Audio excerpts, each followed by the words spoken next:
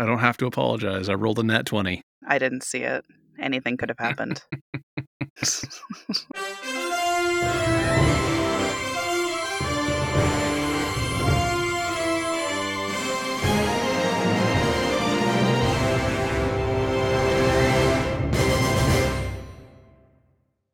Hello, welcome to 10 Cent Takes, the podcast where we roll natural ones on our charisma checks, one issue at a time. My name is Mike Thompson, and as always, I am joined by my co-host, the paladin of pain herself, Jessica Frazier. I would like to say that I roll higher than a nat 1 for charisma. Thank you. Yes, you absolutely do. You 100% roll higher than I do on charisma checks. As always, if you are new to the show, the purpose of this podcast is to check out comics in ways that are both fun and informative. We always like to look at the coolest, the weirdest, and the silliest moments in comic books and how they're woven into the larger fabric of pop culture and history. If you're enjoying the show so far and you want to help us grow, it'd be a huge help if you could rate or review us on Apple Podcasts, Podchaser, and Good Pods, because all of that really helps with our discoverability. And as always, please remember that we have pulled our content off of Spotify, given how the platform is continuing to actively promote voices spreading vaccine disinformation. Today, we are finishing up our series on Dungeons & Dragons, early history in comic books, and looking at the series published by DC in the late 1980s. This is the third of 3 episodes where we've talked about the brand's history and its first forays into comics. And if you want to listen from the beginning, check out episode 31, where we talked about a fantasy comic called The Realm and how it basically managed to tell a D&D story in comics before D&D itself actually hit the medium. And then if you've enjoyed these episodes and you want to hear more D&D content, our friends over at Villain Demands Network are actually spinning their D&D podcast, Last Tavern on the Left, back up. So they're basically recording their RPG sessions as a podcast, and the first new episode just dropped, I think. We'll have a link in the show notes if you're interested in checking them out. But before we get onto the topic at hand today, Jessica, what is one cool thing that you have read or watched lately? I just finished watching Moon Knight. It was so freaking good. And I loved the mystery of figuring out what was happening at the same time as the main character. Just getting little bits and pieces of when he would wake up. And then when he did, it would be super interesting. And that actor is so freaking talented. It's insane.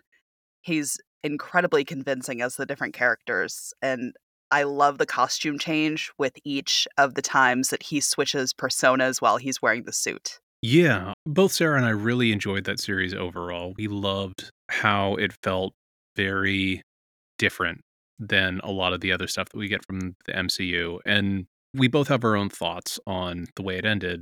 Yeah, we really enjoyed it overall. So Layla, towards the very end, was totally giving off like main female character in the Mummy vibes, like towards the very end. Oh, yeah. 100%. I just was like, yes, I'm cool with this. Yeah.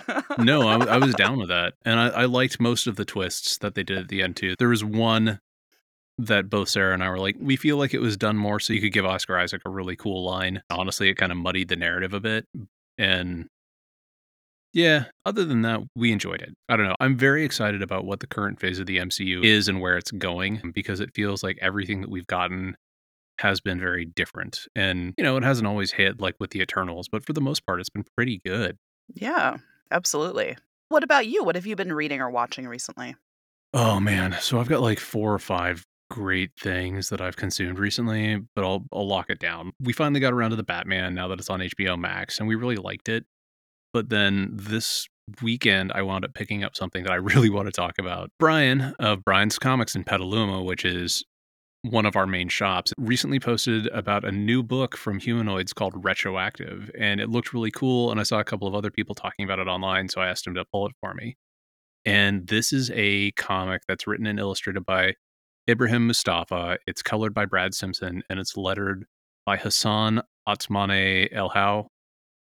Apologies if I didn't get the name pronunciation right. This is the same team that did another comic for Humanoids called Count that's apparently pretty good. I haven't read it, but it looks rad. So this is a story about how time travel is discovered at some point in the future, and then it's kept secret by various world governments' intelligence agencies. Imagine CIA level agencies working to protect the timeline as part of a whole new incarnation of the Cold War. Okay, Like, love that. it's really good. Like, the story follows this one temporal agent named Tarek Abdel Nesser, and he's trapped in this time loop where he keeps on living and dying over and over again while he's trying to stop a terrorist attack. So imagine, like, Yikes. what was that movie with Jake Gyllenhaal a few years ago where he's trying to stop a terrorist Oh, attack and then he's stuck in a time loop? you're not talking about Spider-Man, right? No.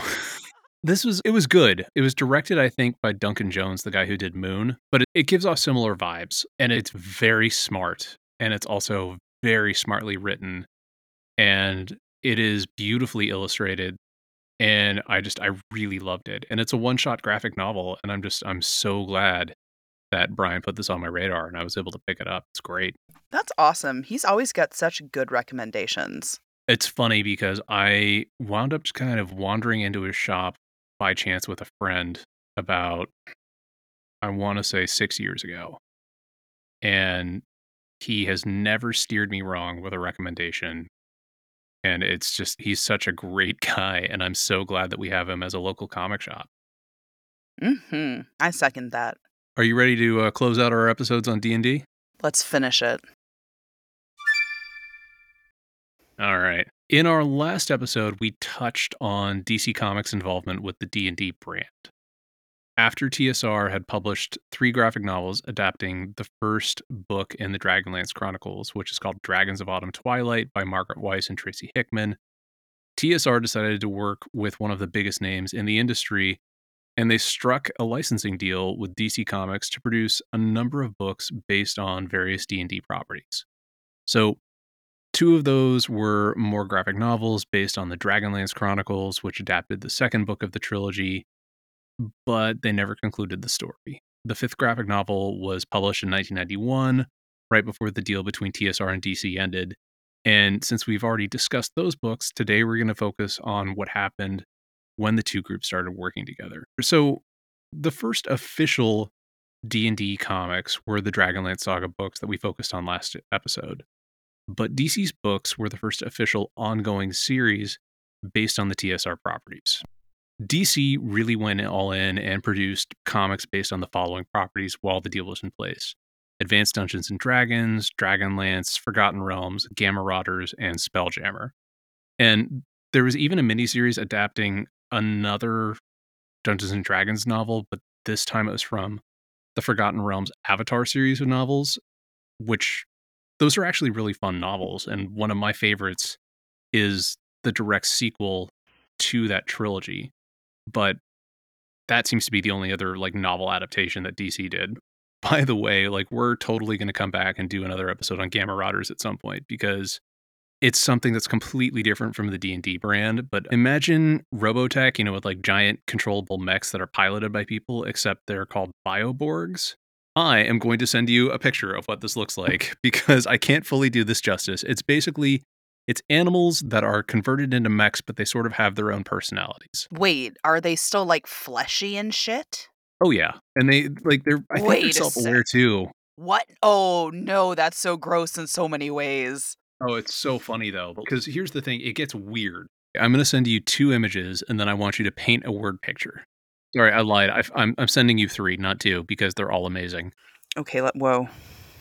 Let me absorb this. So this first one, wow, is Muscor the Oxoid. And it has the ox at the bottom and it starts pointing out all the different things he has. And oh boy, does he have just a veritable arsenal on his back.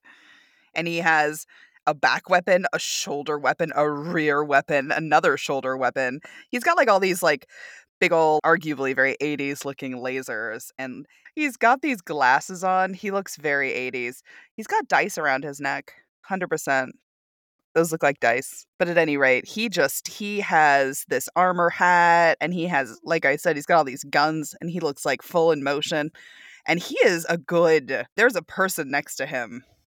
Yeah, it's like those old childhood like textbook illustrations where they have the one person to show the scale, like for dinosaurs. Remember those? Yes, I absolutely do. And this thing is the size of a dinosaur. I feel like this thing could look into your second story window without lifting its neck. Yeah. So it's huge.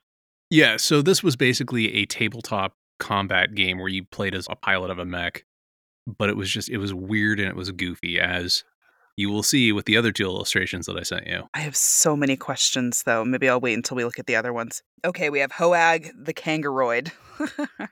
At least they're all self-explanatory. This one has, like, a mech leg, so you know it just bounces. Ooh, it's got a spiky tail, like a dinosaur spiky kind of tail situation.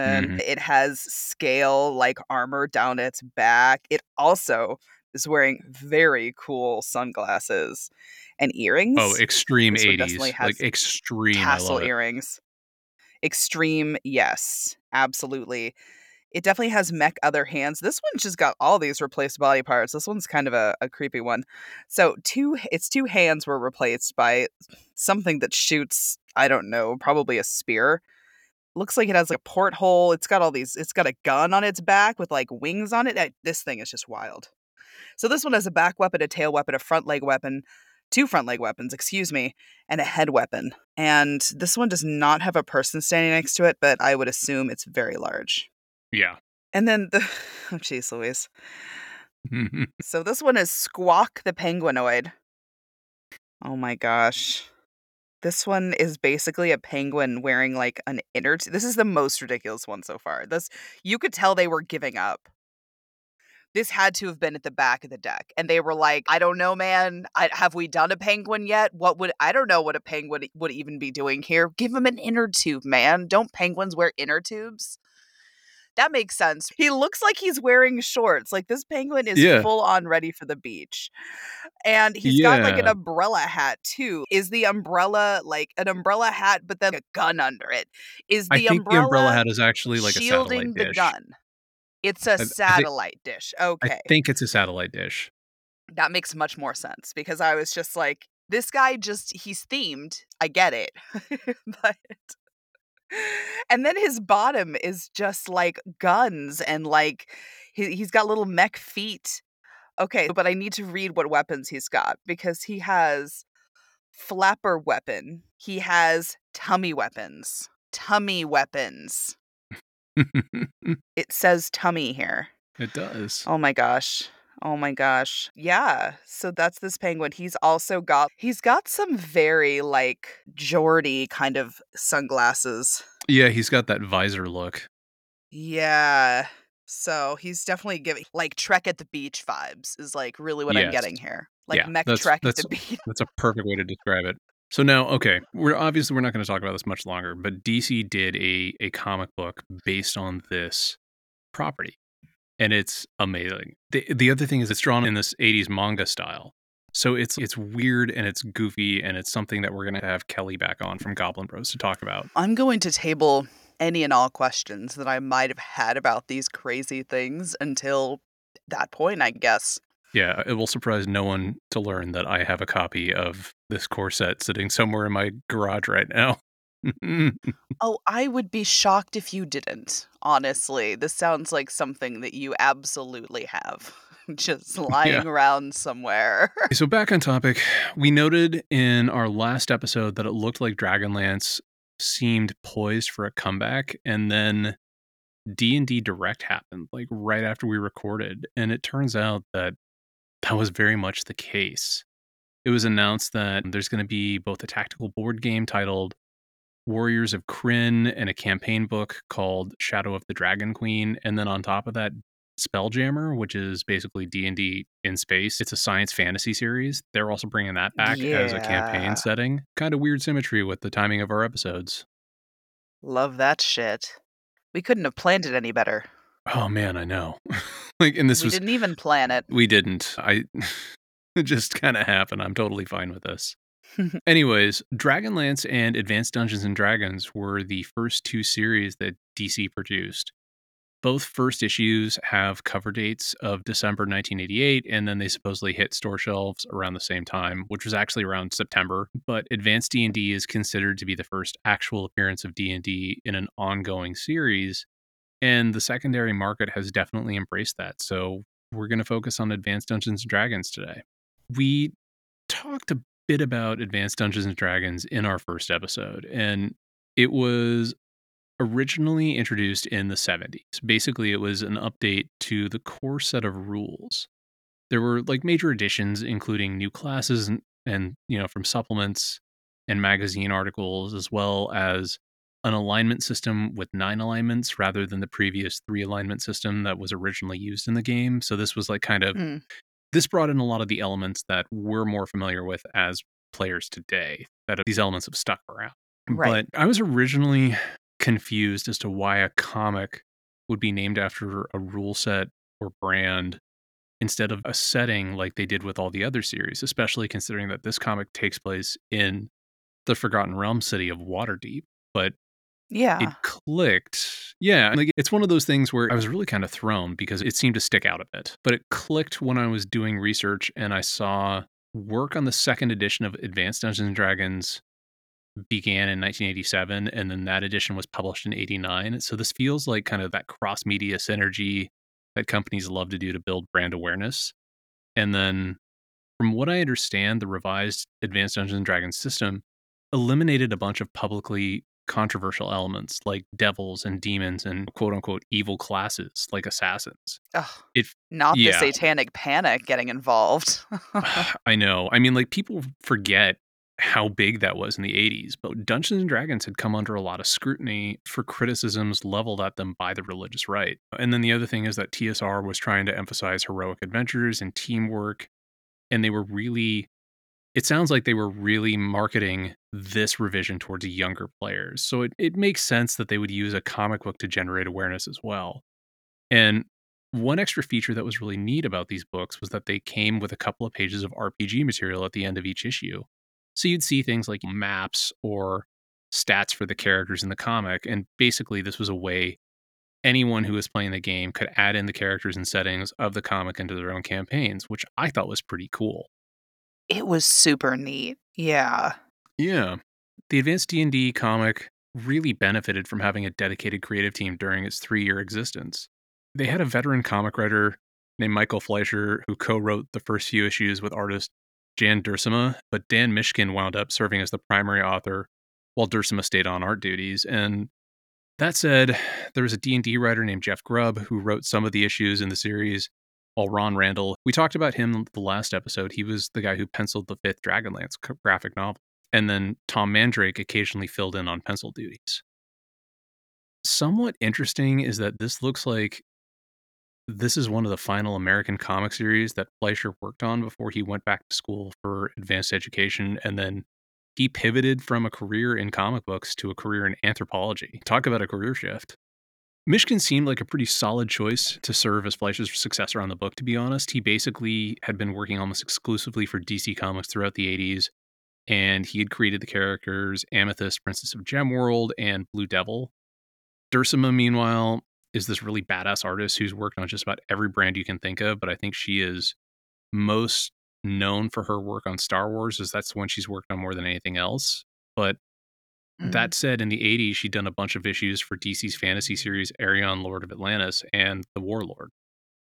So now that we have that background out of the way, would you be willing to provide us with a quick introductory summary to Advanced Dungeons and Dragons? Who's the party? What's their initial quest? Certainly. Yeah. I'm going to keep this so incredibly brief. It's going to be so brief. It's like a deep intro, those first couple of issues. Oh my gosh, they so are. So I'm not going to do that to everyone. I'm just going to give a light touch, give this a light touch. So we have Timoth Eyesbright, who is a centaur and a fighter. Vajra Valmijar, a human fighter and former slave gladiator. Onyx the Mm. Invincible, who is a dwarf warrior. Priam Agravar, a paladin with tiny hands and a not so secret drinking problem.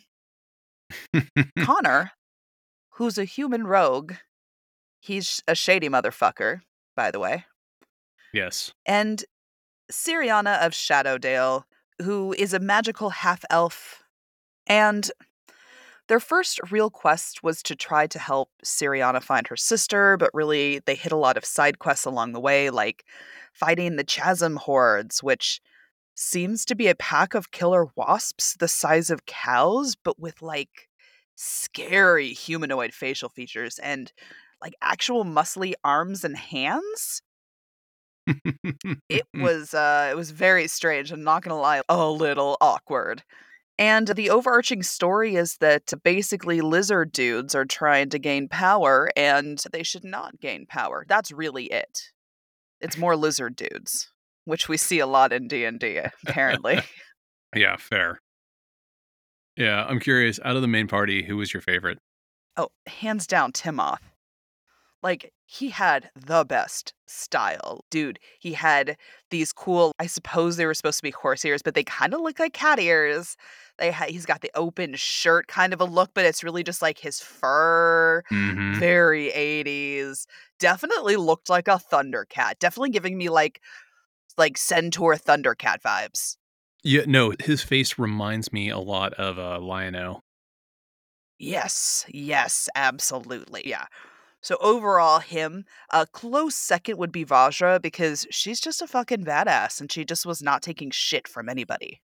Yeah, I'm flipped with you. I like Vajra a lot, and then Timoth is, like, my close second. I really liked both of those characters a lot, and Nice. I actually really liked how androgynous Vajra was. I thought that was really cool. Yeah. She was very muscled. She wasn't dressed in your typical woman's outfit within the fantasy genre. And even her haircut was very androgynous. You know, it seems like it's really short, and then it turns out she's actually got long hair, but it's tied in this it's like a tight wrap. So it's almost like a Yeah. really long ponytail that goes like halfway down her back. But like, you don't see that a lot of the time. And Mhm. she's also she looks like a CrossFit athlete. Like she's Oh, yeah. yoked. Oh, absolutely. Yeah. Everything is very utilitarian about her, which I like. Yeah, same. Yeah, I thought the characters actually all felt pretty unique. Like my understanding is that they were brand new D&D characters created for the comic, as opposed to the Dragonlance series, which was actually focusing on a lot of previously established characters and taking place like right before major events in the novels. But what really stood out to me was how we actually started the adventure off with a couple of disability issues. So not only does Priam have his Donald Trump baby hands, preventing him from serving as a paladin, which I still don't quite understand, but whatever. I don't either. But whatever. Why was that a thing?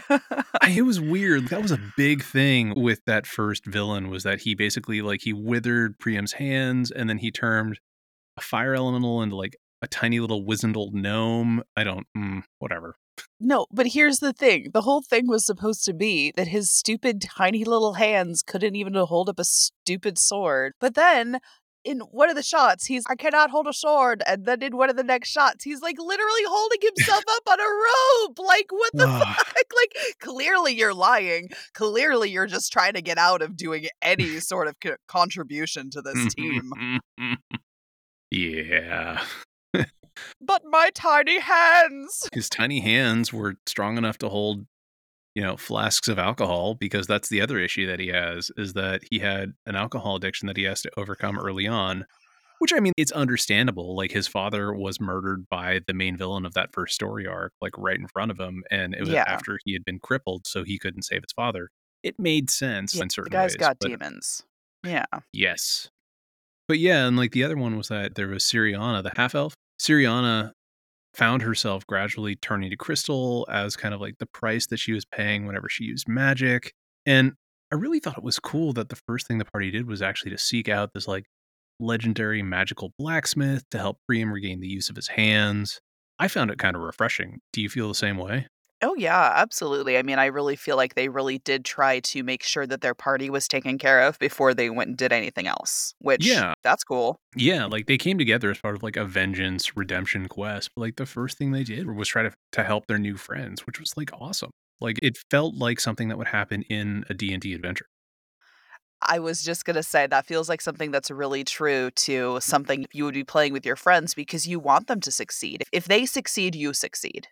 Yeah, exactly. A major early plot point is that Siriana has this evil sister who was like, I don't know, she was like a dark essence separated from Siriana as a child, that then became her own being. And at the conclusion of that first story, the two merge into a single individual who now goes by Kiriani, and acknowledges that she has like good and evil halves making up her whole, which basically, like, technically it throws her into like the neutral alignment, but this whole thing is revisited about 10 issues later where she's split apart and then recombined into a new version of Kiriani. Like, I was kind of surprised by that plot twist, to be honest. Like, how did you feel about it?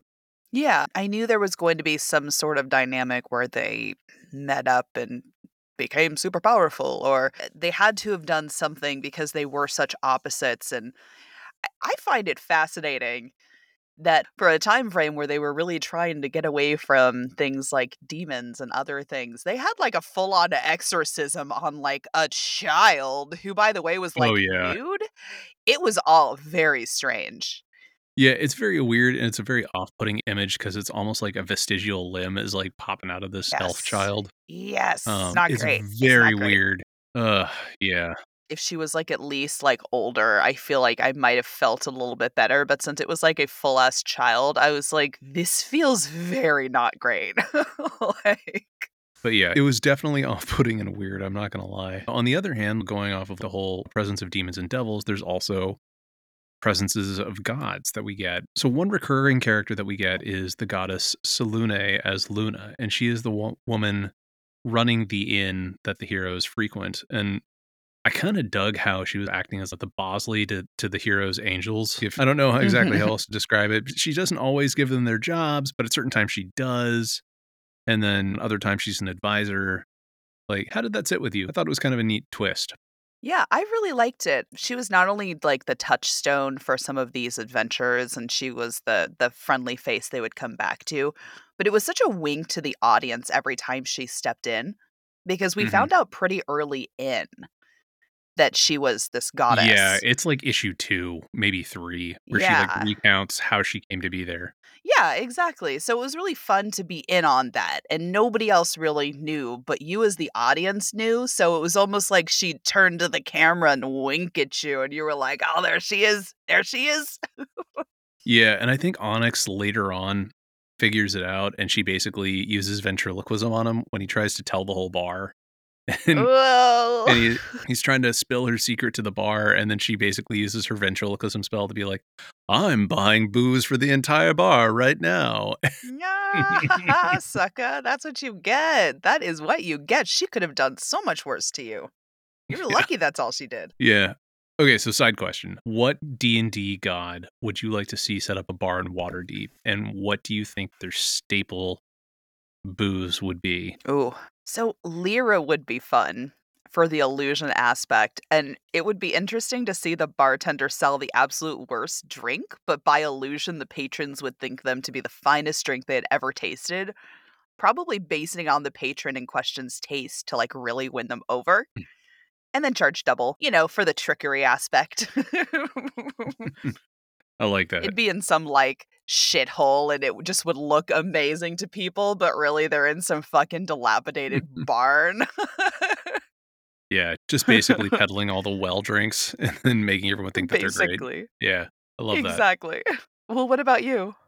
Oh, probably Mask. I feel like the God of Shadows and Intrigue would actually have one of those bars that's like hidden in plain sight, but getting inside it would be this like cool experience where you have to know the right code knocks and shit. And then once you get in, it's full of comfy booths to scheme and hatch plots in while there's some nice music that makes it hard for people to eavesdrop on you. And then it would have like really classy mixed drinks with like surprising flavors.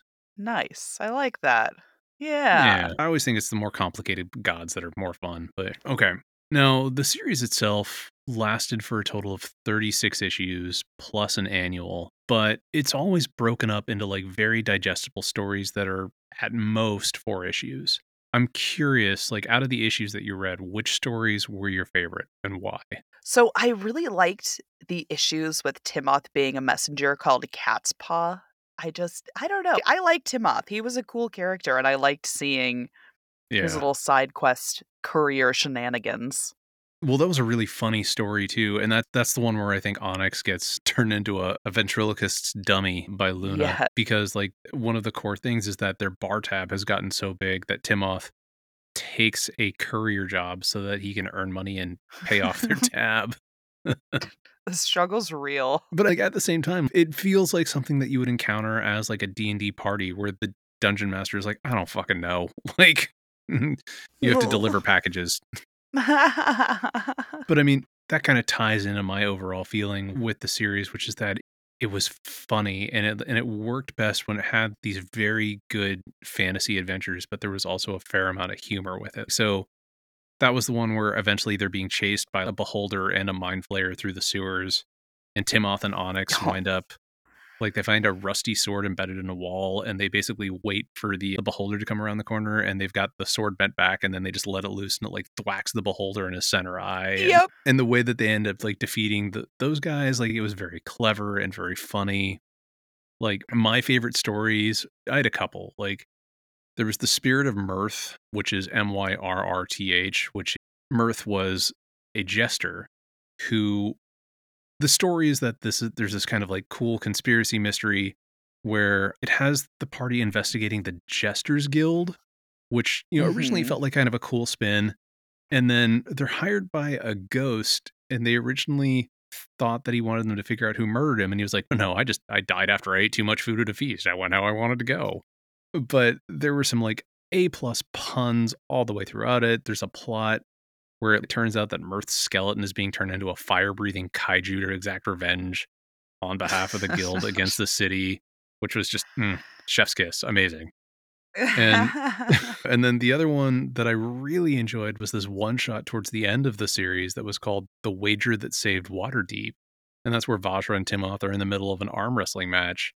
And they're so focused on it that they won't stop to fight off a monster invasion. And it turns out that their contest like mirrors some constellations, and it's created a rift in reality, and the monsters are coming through. So like the overall story is both epic and silly, and I really like how it ends on this actually very funny note. But I think like all of these stories drove home how good this comic was, especially when it was allowed to be funny. I think I've told you this story before, but like when I was a creative writer for a game studio for like a couple of years, one of the games that I was on started to fall off in terms of revenue because that's, what happens with free to play games after they've been online for several years. But the COs were like so insistent on we can make it back. We just need to make the story more epic. And then they would get really mad where we would add in little fun elements that actually wound up being really popular every now and then because they didn't get that you can't be epic all the time. It just after a while, if you're just epic, it feels overwhelming and flat. Yeah, there's nowhere to ramp up to. Yeah, you need to take moments to breathe and like just kind of have fun. And I mean, a lot of the times D&D players, like when you ask them what was their favorite moment of a campaign, it's like the small, funny, weird moments that really stick out. Mhm. It's not killing Stradvan Zarovich. It's not meeting the Lady of Pain. It's, oh, I took a wrong step and I fell off this wall and landed somewhere else. It's, goofy little moments like that. Last game, I threw a plate of shrimp at a prince. That was Yeah. that was my funny moment, and I'm still thinking about it.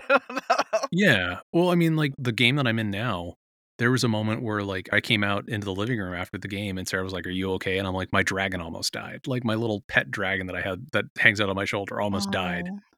And like I was like, "He's fine," but I was like clearly still upset about it. It's funny how we get these emotional investments and the things that stick out to us.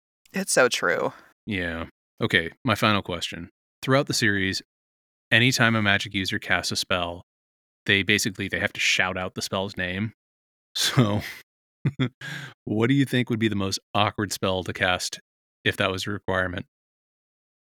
Oh my god, well, this is hard because I play a bard, so, like, you usually don't want people to know that you're casting the spells that you're casting at any given moment. So, I'm all like, "Otto's Irresistible Dance! Vicious Mockery!" It's just like, I don't know, I feel like anything from the bard would sound so stupid coming at someone that you would be like, "Is this guy for real?" Yeah. Well, like in Vox Machina, there's the bard Scanlan, and he'll just sit there and like he'll strum the guitar and also be like, Scanlan's hand, and you see the hand like manifest. Oh, too funny. Oh yeah. What do you think would be the weirdest thing to have to shout out in spellcasting? Probably like one of the seduction spells. Like there's one where it's like devilish charm, where like Oh you cast it god, to seduce people. Like so awkward. it would be so awkward and so creepy, and I can just see like a pickup artist in D&D like with a stupid fur hat and earrings like walking around and just Oh my walking up god. to the waitress and being or the tavern wench and being like, hello, devilish charm. Like, wow. God, that'd be so awkward. You know what? At least it would match the level of grossness that it is. At least there would be some sort of warning. God. If you can swerve. Do you remember how back in the mid-aughts, there was like the VH1 reality series about like pickup artists training other pickup artists? It was so It's gross. so gross. There, you know what? Oh, TikTok still does shit like that. The weird incel TikTok is now trying to teach men how to like pretend like they have feelings and pretend to get close to people. It's really gross. It's gross. hard It's real pass. gross. I hate it. I hate it so much. Hard pass. Nope. Oh. Mm-mm. Yep. That's what we were reduced to. That's why I hang out with a lot of queer people. You I know, do not trust straight white men. I don't yeah, trust them. God, yeah. Moving right along from that. Let me say I don't trust cis, straight, hetero men. Trans people, come at me. You're great. We're friends. We're We're good. homies. we're good. Trans non-binary people. We're homies. Oh man, appropriate since we're about to come into Pride Month when this drops. Oh, lovely. What a great month. What a gay month. Can we move Pride Month to October? Because Oh. I mean, I like where you're going with this. like the queer community owns like horror monsters. We've already discussed this. The Yes, the horror Babadook is genre absolutely is gay. yeah. Fight me. Go back to our Halloween episode from 2021 where we interviewed DG Chichester and talked all about queer themes in horror. But yeah, like, sorry, like cryptids and serial killers, they're all ours now. I don't know. I really wish that we got a month where it's not hot as balls and I don't have to feel like I need to like show up in a tank top to like, celebrate my sexuality. And I feel like that would be a really great time with Halloween. Yeah, like you said, and just you could mesh the outfits with the holiday. I mean, man, that's I like where your Right. head's at, my dude. hmm I have good ideas sometimes. Oh, 100%. Yeah. Before we discuss what came after the series, I'm curious, what were your overall feelings of it? I mean, I think you're kind of on board with me. It sounds like you enjoyed it, but I just want to confirm. Oh, I think it was fun. It was a good time. You know, and had a lot of cool adventures, a lot of different adventures. I feel like all of the characters really got to shine. They all had their own spotlights and their own kind of struggles that they were dealing with, and a separate storyline, which I really like. Sometimes they don't flesh out all of the characters and they kind of have some be really obvious side characters, and I don't feel like that was the situation here. No, and the other thing that I really enjoyed actually was how easy it feels in every issue to pick up what's going on. Like even if you came in the middle of a story, it's very digestible. It's very easy to understand what's going on, and they make a point of reiterating who the characters are so you're not confused. And they're all visually different enough and they behave in different enough ways that you get a very strong vibe for who they are. I felt it's a stronger comic than I would have expected from licensed content, to be completely honest. Yeah. Yeah, absolutely. Now, in 1991, the licensing deal between DC and TSR wound up coming to an end.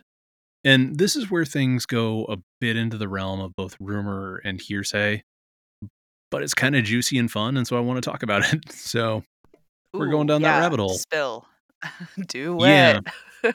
Okay. Now, apparently, the various TSR books were, in general, selling well enough that DC was in negotiations to develop 3 more comics, including Greyhawk and a Ravenloft series that was going to be written by fantasy writer James Lauder, who he's the one who actually wrote that novel that I mentioned beforehand called Prince of Lies, which it's Oh, the okay. direct sequel to the Avatar trilogy, which is about a group of adventurers that become gods in the Forgotten Realms setting. And then Prince of Lies is basically what happens immediately afterwards and kind of, reconciling these mortal beings that are now celestial authority figures. So, Interesting. yeah, it's good. I'll see if I can dig out my copy. I'll loan it to you. It's good. Oh. Yeah, Lauder himself has actually talked about that in blog comments, but it's never really, as far as I can tell, been acknowledged by TSR or DC. And it Mm. turns out things went sideways between the two companies because TSR was basically trying to start up their own comics imprint and then sneak it past DC. The company, Okay. yeah, right. The company formed a division in California that was known as TSR West, and it was ostensibly focused on pursuing TV and movie deals. But then they also produced a line of, like, in quotes, comic modules, which they were comic books, but with more pages of gaming material in the back. And I guess the way that they were spinning this was like, oh, these are RPG modules that just happen to feature comic book narratives so that we can, like, establish the setting rather than doing long form fiction. So they didn't technically violate their licensing agreement with DC, which I'm guessing granted the publisher exclusive comic rights to TSR properties, but didn't really sit well with the House of Superman. Like, I haven't actually been able to track down any of those comic modules yet, but now I kind of want to and just see what they were like. But Yeah. they didn't sell well, and TSR West shut down the project in 1991 also. So, Hope. yeah. But from what I understand, the ongoing DC series, still in production, were given the opportunity to wind things down.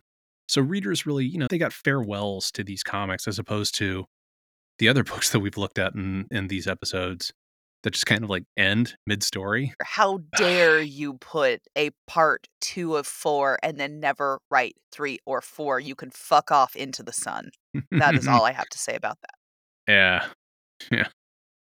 If you don't know what we're talking about, go back and check out episode 31, The Realm, which also features the amazing guest star Kelly Galton from our local tabletop store, Goblin Bros. Yeah, so Advanced Dungeons and Dragons had the heroes meeting up outside their favorite tavern and saying goodbye as an epilogue to their latest adventure. And I really like that. It felt like the actual conclusion to a campaign where everyone was able to get together one last time and kind of tie up all the loose ends. It was nice. Yeah. Yeah, and then as far as I can tell, none of the comics that DC put out have ever been collected or reprinted. The only way that you can read them is to track down old copies or read scanned versions online, which isn't great. DC, listen up. That's a real missed fucking opportunity, my dudes. Yeah, because this stuff's good. And that's Yeah. it, for a while, these were pretty easy to pick up in bargain bins. The last time you and I were at Brian's, I found a bunch of Forgotten Realms issues that I didn't have, and they were like $3 a pop. But the speculation market's been really picking up around all these books lately because we're due to get a new D&D movie next year, and it's going to be called Dungeons and Dragons: Honor Among Thieves, and it's got like Chris Pine and Michelle Rodriguez, and it's being directed by, I think, the guys who did Spider-Man Homecoming, the first one. Yeah, Chris Pine, if you want to come on and talk about it, we'd be happy to have you. We would be happy to have we'll you. move stuff around for you. Honestly. I guess we can make it happen. Maybe. Yeah. I mean, listen, guests are clamoring to be on here, so why would Chris Pine be any different? Right. I don't know. It's going to be real awkward, though, when he and Jason Momoa want to come on the same date. Oh, man. We're going to have to, you know what? We'll have to Rochambeau. That's the only fair way to play that. It's the only fair way. I'll just have to do it back to back, as in they're standing back to back and just hanging out with us. Oh, better yet. Better yet, we all need to be in the same room, first and foremost. Well, of course. Secondarily, we probably need to end this with, similarly, on topic with our comic today, with an arm wrestle. Yes. 100%. An arm wrestle battle. Who gets the date? We'll reschedule whoever else. Like, you can still be on. It's okay. Jason or Chris, you can still be on. Yeah. Who's the better boyfriend, Steve Trevor or Arthur Curry? Oh, no. Anyway, so Dungeons & Dragons: Honor Among Thieves is coming out next year, and as a result, the speculation market is starting to heat up again. The first few issues of Advanced Dungeons & Dragons are now like getting ludicrously expensive. Like, I looked it up earlier, and people have, the really highly graded issues of the first issue of AD&D. And I don't know if they're actually selling for this much, but they're asking for like $1,000 for that first issue. And whatever. I'm really glad I picked it up. I picked up the entire series a couple of years ago.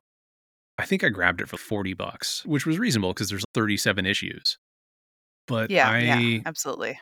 Like, if someone is interested in the series now and they want to try to pick it up, they're going to have to throw down a lot of money for it.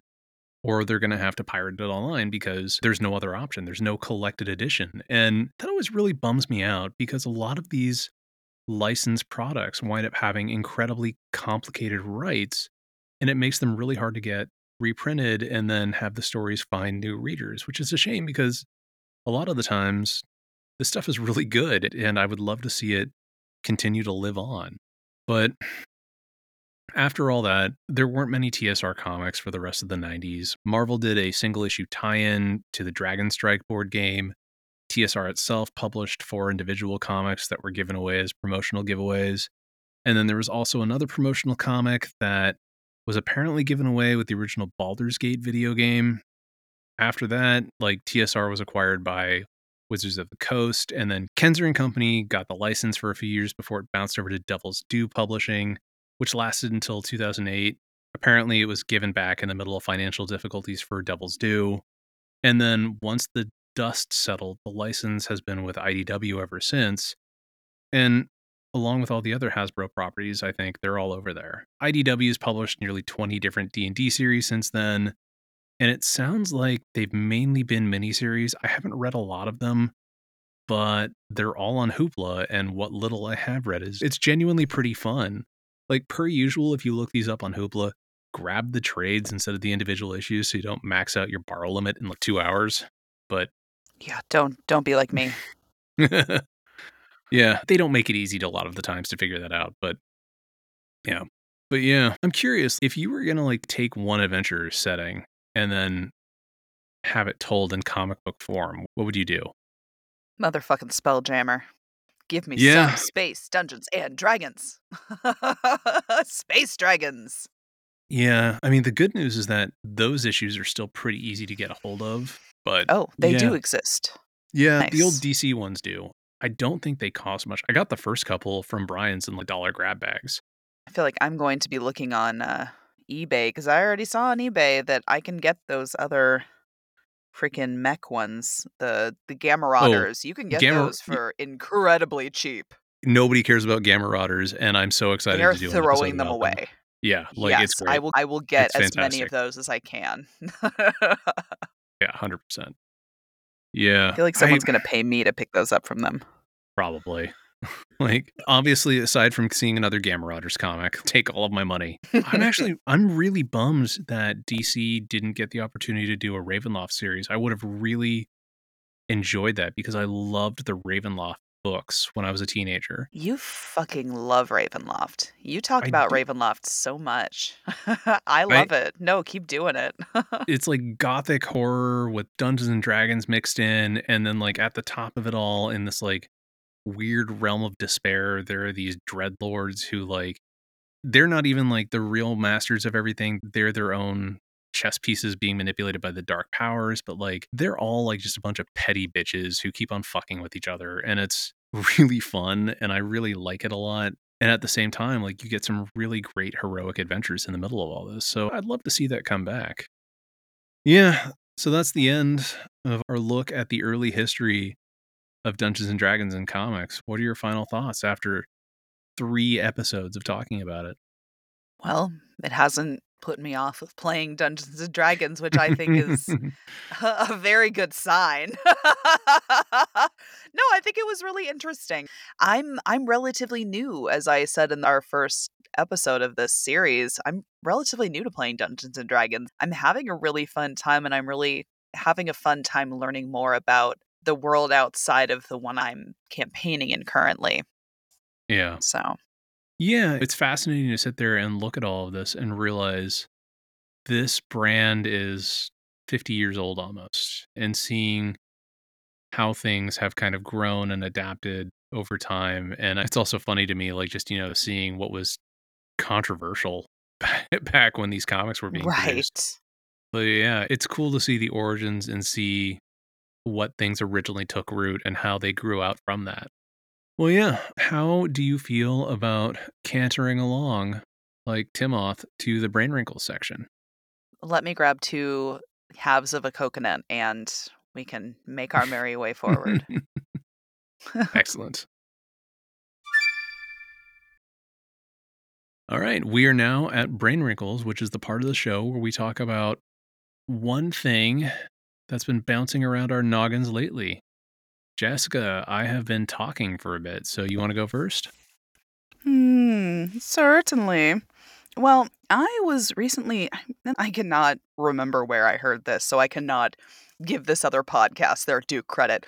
But I was listening to a podcast that was talking about Dungeons and Dragons, and they had a guest on from a podcast called Dungeons and Diagnoses. Hmm. And it's from Okay. the Global Healthy Living Foundation. But it's really neat. I want to give you the description that they have on here. It says, explore a new twist on the Dungeons and Dragons universe that brings the lives of those who have different lifestyles, live with conditions, and are differently abled to the forefront. So it's neat. And what I like about the way that the host was describing the show is that they take into consideration that some of the characters have disabilities, that they can't just heal everything at the end of the day. Some of them have issues walking long distances, and so that plays a part instead of the DM being like, "Okay," and then, it was like half a day's walk and then you got there.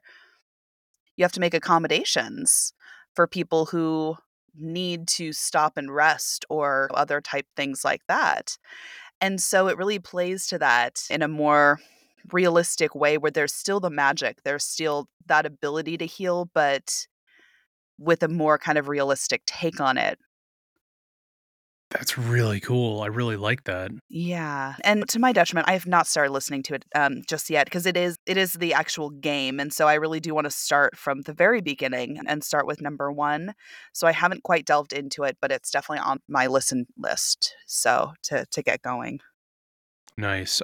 Yeah, I mean, because Kelly also mentioned there was another book that was coming out that was also taking in different types of disabilities and able-bodied awareness. It was like a kickstarted like supplement, and I'm blanking on Yeah, the name now, but it was like I'm really glad to see how something like D&D is becoming more inclusive and helping, provide people who live with this stuff with their own version of representation. It's really nice.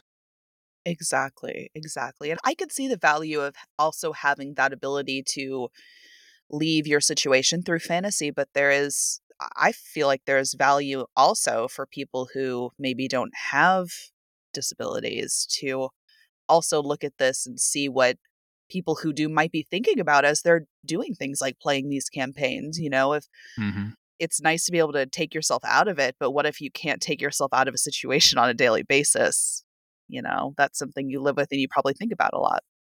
Yeah, and it's an element that isn't entirely unfamiliar to people who play RPGs. Like a lot of RPGs, you could sit there and take disadvantages when you're building your character, but then you get extra points to spend elsewhere. This feels like kind of an evolution of that, which is it's cool. I like that. Yeah, I do too. Yeah. Well, what about you? Okay. So probably Uh-oh. again, no, it's good. It's good. Oh, good. Apropos Okay. again. Whew. It's apropos going into Pride Month, but I really want to talk about Heartstopper on Netflix because it has been sitting in my head now for, I want to say, 2 to 3 weeks. I binged it on my own and then I wound up showing it to Sarah, and it's just so good. It's a queer teen romance that's based on a graphic novel series that was originally a webtoon and then they printed it as a graphic novel, and it's like one of the best TV shows I've ever watched. It's about a kid in the UK named Charlie. He starts a new semester at school and he basically is assigned to share a desk with this kid named Nick, who is the school's rugby king. And the two of them immediately become fast friends and then eventually they become boyfriends. And I'm not spoiling anything. It happens like a couple of episodes in, and everything about it focuses on them and their friends navigating life as teenagers, but it's great. There are these wonderful little comic book elements with the visuals. All the kids are incredible actors. In fact, one of them who is trans just got added to the new Doctor Who series that's coming out, I think. And the characters all understand things like healthy and unhealthy relationship behavior, and nothing about the overall story feels contrived. There was no part of this show where I rolled my eyes and I went like, "Oh, come on. I really wish I'd had something like this when I was a teenager and trying to figure things out for myself," because I grew up in this really nice household in a nice town, but things like sex and sexuality just weren't talked about, and it was something that people then and in that setting really made you feel ashamed of being the least bit different about. And, this was in the 90s, and Gay Straight Alliance at my school was established, but it was so much of a battle that it actually was documented on the front page of the San Francisco Chronicle at the time. Oh And my it's just, God.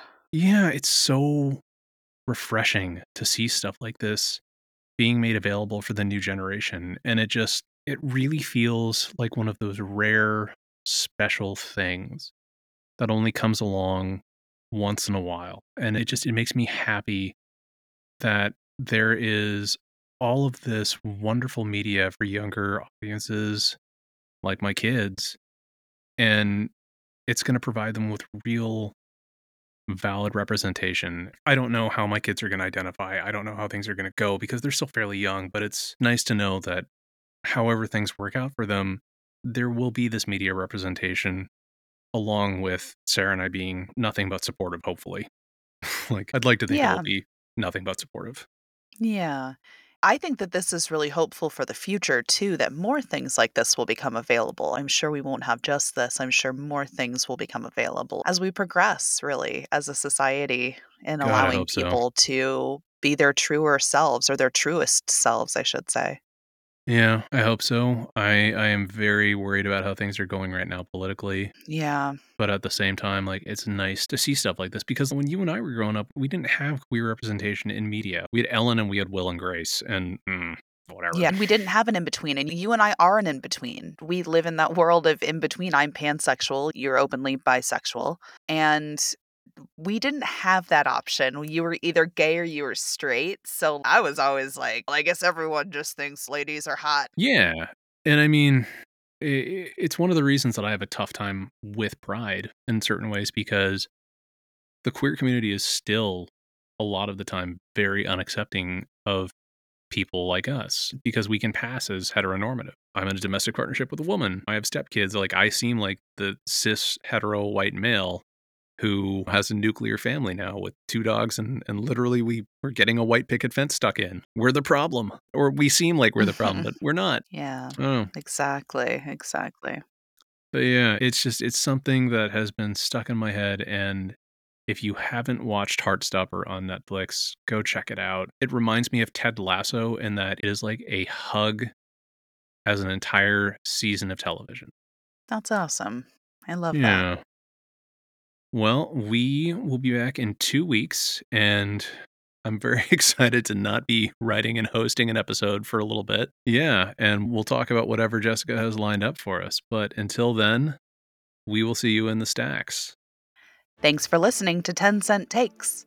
Accessibility is important to us, so text transcriptions of each of our published episodes can be found on our website. This episode was hosted by Mike Thompson and Jessica Frazier, written by Mike Thompson, and edited by Jessica Frazier. Our intro theme was written and performed by Jared Emerson Johnson of Bay Area Sound. Our credits and transition music is Pursuit of Life by Evan McDonald and was purchased with a standard license from Premium Beat. Our banner graphics were designed by Sarah Frank, who you can find at www.lookmomdraws.com. If you'd like to get in touch with us, ask us questions, or tell us about how we got something wrong, please head over to 10centtakes.com or shoot an email to 10centtakes@gmail.com. You can also find us on Twitter. The official podcast account is 10 Cent Takes. Jessica is Jessica with a, and Jessica spelled with a K, and Mike is Van Sau, Vansau. If you'd like to support us, be sure to download, rate, and review wherever you listen. Stay safe out there. And support your local comic shop.